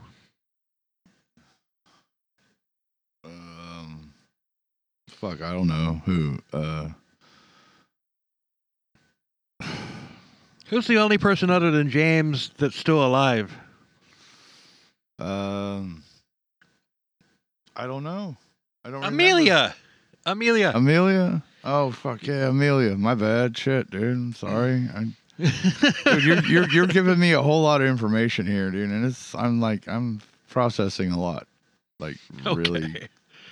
But Amelia, Chris's, it's good. It's good that we're doing it like quickly. But yeah, dude, dude, I can't remember everything. No worries. But Amelia, Chris's girlfriend, made the connection to this story. She connected the story to James's rambling at the funeral. But $30,000 is $30,000. So Right? yeah, but what it caused her to make the connection that it's like, okay, maybe James wasn't full of shit, was a map of the areas where the bodies had been found was released, and Amelia realized that the area where the bodies were found was the same area in Truro and everything where Chris had taken her on multiple occasions. Oh, well, Like there it is. On dates and stuff like that or whatever. Yeah. Dude, you know he was planning on killing her. Oh yeah, totally. He totally was. So she went to the police, and a search began search for James started, but James had disappeared.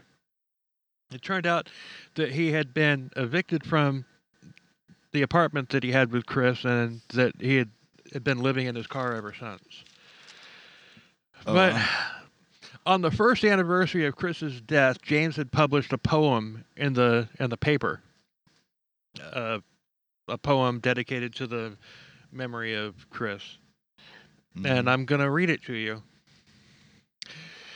All right, here we go. Worrell Christopher Robin.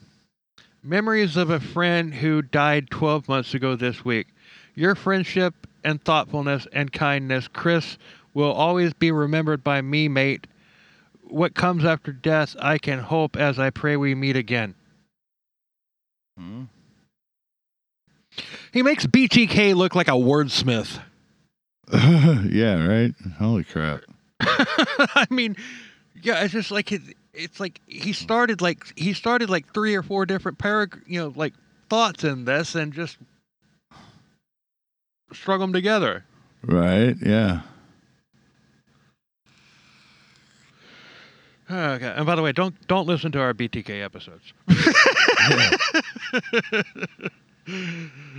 So realizing that James was homeless, they looked in shelters and they found him at Adelaide's cultural mission where he had been staying and working. 8 plainclothes officers were sent there to watch James and tell him, and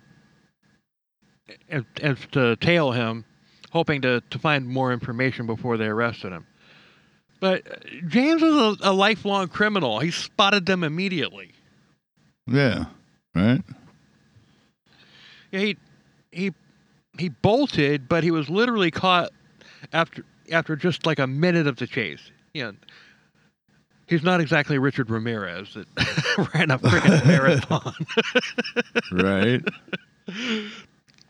That's the best part of that story, is the chase. Yeah. So James said he knew it was just a matter of time before the police came for him. In interrogation, James denied everything. He even said that he never knew anyone named Chris. Oh my God, really? Yeah, but they pressed him and they showed him. There's court documents saying there's like prison documents saying that they were cellmates. Yeah, exactly. So, yeah, they pressed him and they showed him photos and evidence, but James just kept denying, and he was released because they literally didn't have anything to charge him for other than, he was a suspect, sure, but I mean they didn't have any conclusive proof other than what Amelia had said. Right. So it's like, okay, I'm not, no bad on the police there, but as he was leaving the police station, because he was shaken up and everything. An officer offered him a cup of coffee, and he broke down just bawling. Of course. He said Amelia was doing what he should have done. All you did was drive the car. I drive the car. I knew it was wrong, but I loved Chris so much. I just wanted to make Chris happy. Right. He was my boat. Of course. So, James told the whole story, and he insisted that he never took part in any of the killings. Oh, of course. But guilty by association. Yeah, guilty by association, for fuck's sure. Ugh, damn it, dude. That's fucking this just gets crazier and crazier, man. Holy crap. Oh, yeah. Yeah, I told you crazy hadn't even started yet. The crazy is happening in the aftermath of Chris's death. Apparently, holy shit. So later, James led the police to every dump site, and all of the remains of the victims were recovered. But James was charged with 7 counts of murder. The trial began in 1980, and James pleaded not guilty, and the defense portrayed him as a victim of Chris's manipulation. And the jury was showing signs of sympathy, and James's lawyer was killing it. James had a very good lawyer. Okay. But yeah, and then toward the end of the trial, it looked like everything was going the defense's way. So they put James on the stand. Oh God. Because they apparently talked about it, but when James was up there, his lawyer asked him if he would ever turn Chris in.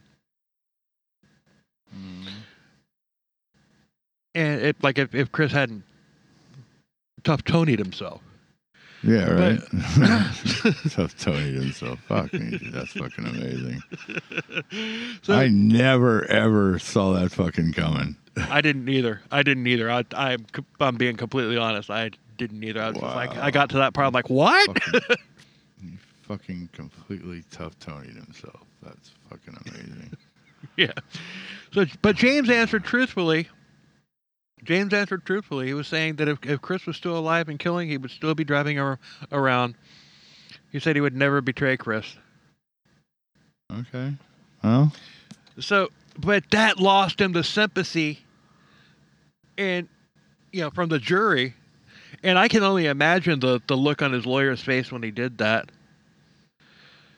Yeah, it's right. just like what the fuck? Big time facepalm. Yeah, no shit. Fuck. Get your oven mitts out because we're going to be facepalming here. Yeah. But so the prosecutor then went in for the kill, and the prosecutor portrayed him as an accomplice, a willing accomplice who was, probably guilty of more than then he was letting on and all that stuff. The trial became a duel after that. After James's admission, the defense and the prosecutor were going at it like intensely. I mean, it's like I would have loved to have seen video of it. I'm not going to go into like it was like 3 pages worth of in the book. I'm not going to really go into all those details. It's just it was just intense. It was like freaking Anakin Skywalker versus Obi-Wan Kenobi. Okay. Right I mean, it was intense. I mean, video of that would have been awesome. I mean, I would have watched it. We would have linked it. But fuck yeah. So finally, after a very long trial and a very short jury deliberation,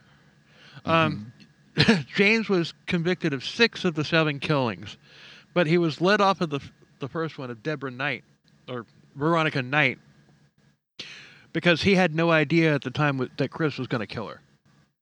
Oh. I get that. Yeah.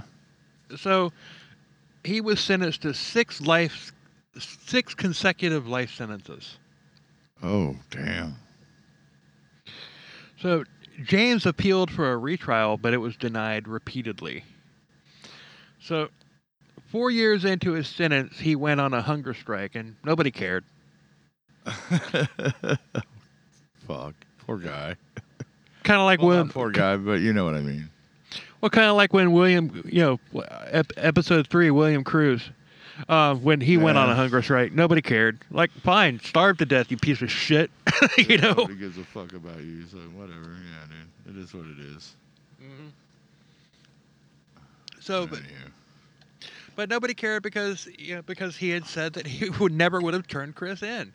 In a TV interview, James doubled down, saying, Chris Worrell was my best friend in the world. If he had lived, maybe 70 would have been killed, and I wouldn't have ever daubed him. Oh, damn. It's just if I'm dating a girl and I'm in love with her, I would and she if I found out that she was a serial killer, guess what? I'm dropping the fucking dime and I'm calling the police. Right. I mean, I married an axe murderer. Exactly. So, I mean, think about it. Okay, let's say James, like, all of a sudden, like, let's say he doesn't die when he drove off the mountain, and everything goes normal. And let's say that James gets his way and he gets Chris all to himself and everything, and they're in love together. Yeah. At that point, Chris, because if he didn't die on the mountain, then it would have only been 6 murders. But he still killed 6 people. Yeah, he did. How would you sleep in the same bed with that person? I couldn't. Hell no. So it's just like, okay, what the hell are you? It's like, what the? I don't get this. This is worse than the people that were, than the women that were like lusting after Ted Bundy and Richard Ramirez and all that stuff, and like after they were in prison and all. This is worse than that because, they're just doing a sick fantasy about wanting a serial killer, but the guy's in prison, so they're never going to be able to make that thing, that realization, that fantasy come to life. Right. It's sick and fucked up, but it's also all it is a fantasy. That occasion, so they get married in prison. So what? The dude's still in prison. She's still going home and sleeping in her bed. And fucking somebody else, probably. More than likely. But, just saying. But and he probably is too. No. Well, yeah. Yeah. So he probably is too. You're right. So this is different. He's hoping that eventually, Chris would have become gay and just like, and they would have been they would have been together. This is the exact opposite of the You know, the whole thing about it's like, okay, well, you can't choose your sexuality. Mm-hmm. This is I said it was the exact same. Well, it's the exact same argument. You can't just wake up one day and say, "Hey, I'm going to be gay," Yeah. or, you know, for a gay man. But at the same time, I mean, no, okay, it's not the opposite. It's the exact same thing. Yeah. You can't just a gay man can't just decide to switch it off and be like, okay, I'm straight now. No more any more than a straight man can just switch it on and say, hey, I'm gay. Yeah, exactly. But that's what James wanted. Oh, I know. No, dude, totally. Yeah, dude. I mean, this dude was never gonna like be totally with him because he wasn't into that. Right. I mean, while he was drunk, he let James go down on him. I mean, Yeah, who but, hasn't? you know, dude, that Who doesn't. who hasn't? You Who know, hasn't done that? I mean, I Yeah. haven't done that, but still, you know what I mean. Yeah, but you know what I'm saying though, dude. You know, whatever. But yeah, don't, dude. This guy, Chris, was never gonna be 100% his No, because Chris. he was all. I mean, you know, dude. And I mean, Okay, well let's. Okay, I got one Yeah. paragraph to go, and then let's talk about it. So finally he was granted a date for parole in 2014. But his health was deteriorating, and he had prostate cancer, among other things. He was totally miserable, and the cancer spread to his lungs. In 2008, he was sent to hospice. Um, and in October of 2008, he died of liver failure. Yeah, but he also maintained his innocence until the very end, and that's the end of the story. But yeah, it's just that's it. I mean, he's dead. Chris is dead. Yeah.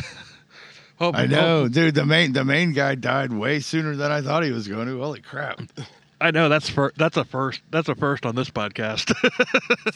I know, right, dude? That totally fucking that messed me up, dude. I was like, dude, I don't even know what to do now. But the craziness of the aftermath was better. You know, I mean, that was the high point of the story was the aftermath after Chris died. Yeah, true. Yeah, yeah, it was. But yeah, no, dude. I didn't even know how to fucking like deal with that. I couldn't even process that. I was like, wait a minute, this shit. Wait, stop. What? Yeah, I know. Huh? I'm like, seriously, huh? What happened? Fuck me, dude. Dude, I don't even know. But you know, it just very rarely do serial killers work with accomplices. Yeah, that's true. You know, we've covered. Okay, I think this is the second one. I think the only other one that we've covered that had an accomplice was the Gallegos. Yeah. I think that's the only other, you know, like tandem. But Yeah. but there's more. I mean, you've got Henry Lee Lucas and Otis Toole. Yeah. You've got the Toy Box and the Toolbox Killers, Yeah. which are two of the most brutal stories that there are as far as, you know, this is concerned. As far as serial killer true crime is concerned, these are Right. you know, the Toolbox and the Toolbox and the Toy Box Killers are like among the most brutal. Right. But I mean, I really can't. I mean, there was Leonard Lake and Charles Ng. Yeah. But the thing about it is, you know, it's just I guess this happened in Australia, so it's kind of a lesser known case in the United States. I mean, there aren't very many podcasts about it. Right.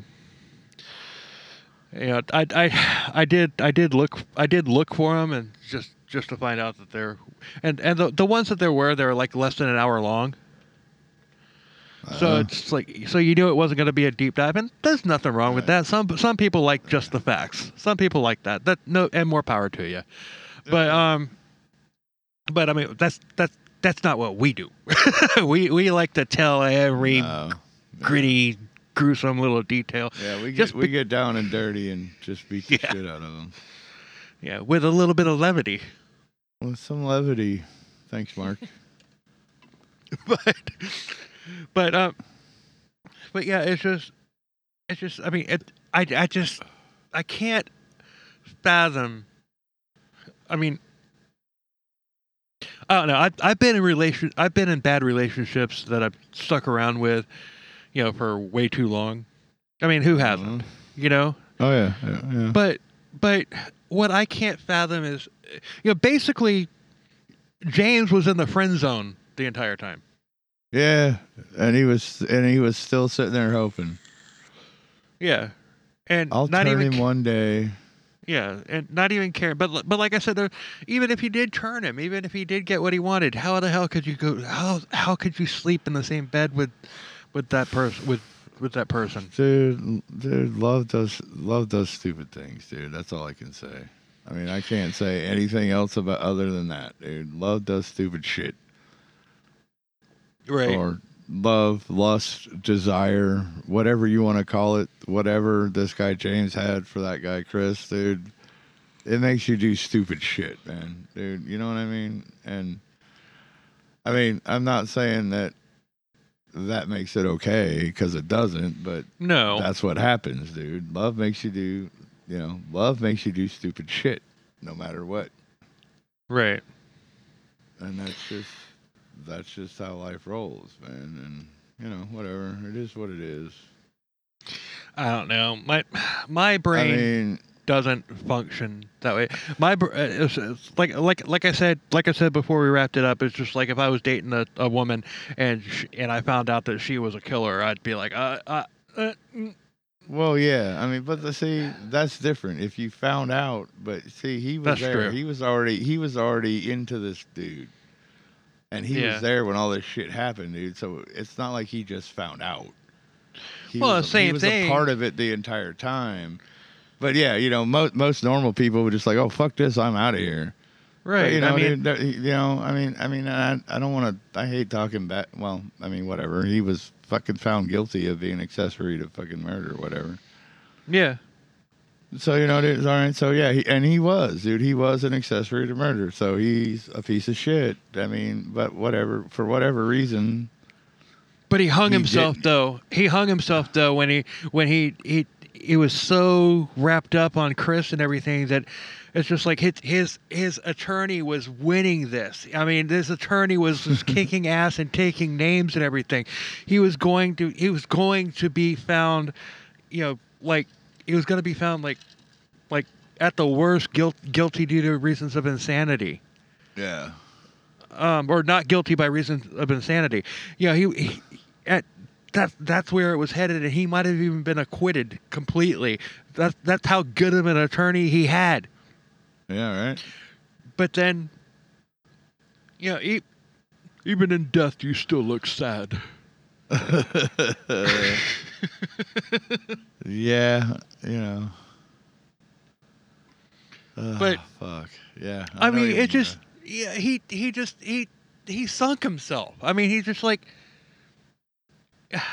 Yeah, he kept talking about Chris having a screw loose in his head. He's the one with a fucking screw loose in his head. No, Chris probably did too. Most narcissists do have a screw loose in their head. Most sociopaths do, but he had one too, by sitting there, and going along with it, even after the dude died, even after he was dead. It's like, okay, I'm looking at freedom. If I just say, yeah, I probably would have turned him in if it kept on going. Right. Or tell the truth. Oh, I never would have said anything. It's like at that point, at that point, everybody on the jury is just like, check, please. Yeah. Right. Well, can I get out of this? I'm done. Yeah. We know what happened here. Let's just can we wrap this up? Yes, we can. And so no, check. I wasn't talking about us. I was talking about like the Well, I jury. was. Like, dude, we already know what's gone. Can we let's just wrap this up? Put this guy in jail. We're done. Yeah, exactly. But anyway, but also us. So yeah. Yeah. So let's wrap this up. And okay, follow us on social media. Twitter is ckc_beer. Facebook is Crimes, Cults, Killers, and Beer Podcast, and our website that has it has links to all of our episodes on all platforms and everything. And we're on Podbean now too, which I'm going to be adding later at some point, which is cool because Oh. I didn't even submit it to that. It just I think the Pod Page app, the Pod Page that our website is on, Uh-huh. I think it just did it. I don't know. They just 'cause added us. I didn't. Awesome. Yeah, it's cool. So yeah, we're thanks a hell of a lot for listening. Oh, and our we- our our website. My mush mouth is it wants to make a final appearance in this episode. Well, of course it does. But yeah, our episode it also has links. It has links to everything, and it has links to my original music, like all of our social. It has links to there's going to be a merch link there before too long. Yes, the merch link So- is coming soon. Yeah, As well as a so- few other things. But yeah, we'll get there when we get there. Not rushing Yeah. it. Because I want it to be right. I don't want it to be rushed. Oh, absolutely. And if you want to send us an email to get our Yes. perspective on things, like what happened, on Todd's got a fan club. Apparently. So if you want to if you want to send us an email and everything for we'll get them and read them. We'll read them on the air until it gets to the point to where we're getting like a whole bunch of them and we have to pick and choose. But still, it's just for right now. I mean, this is time to get in on it. Billzilla Prod PROD at gmail.com. Yep, that's it. And you can, and we'll give you. It's like, come on, I'm still flustered about that. I know, right, dude? Yeah. Well, I don't know why she liked me so much. I don't know. Maybe she likes long beard, long haired, fucking dirty ass hippie looking dudes, biker looking dudes. She said you look like a cute little cuddly teddy bear, and she just wants to pinch and squeeze you. Yeah, but like I said, maybe she likes big fucking scary looking dudes. I don't know, brother. Now, if you tell me that you're going to Des Moines, I'm gonna be like, I got questions, bro. Like for one, what does she look like, and for two, does she have a sister? I don't know, dude. I might be going to Des Moines. You don't know. I mean, shit, I'm the single one.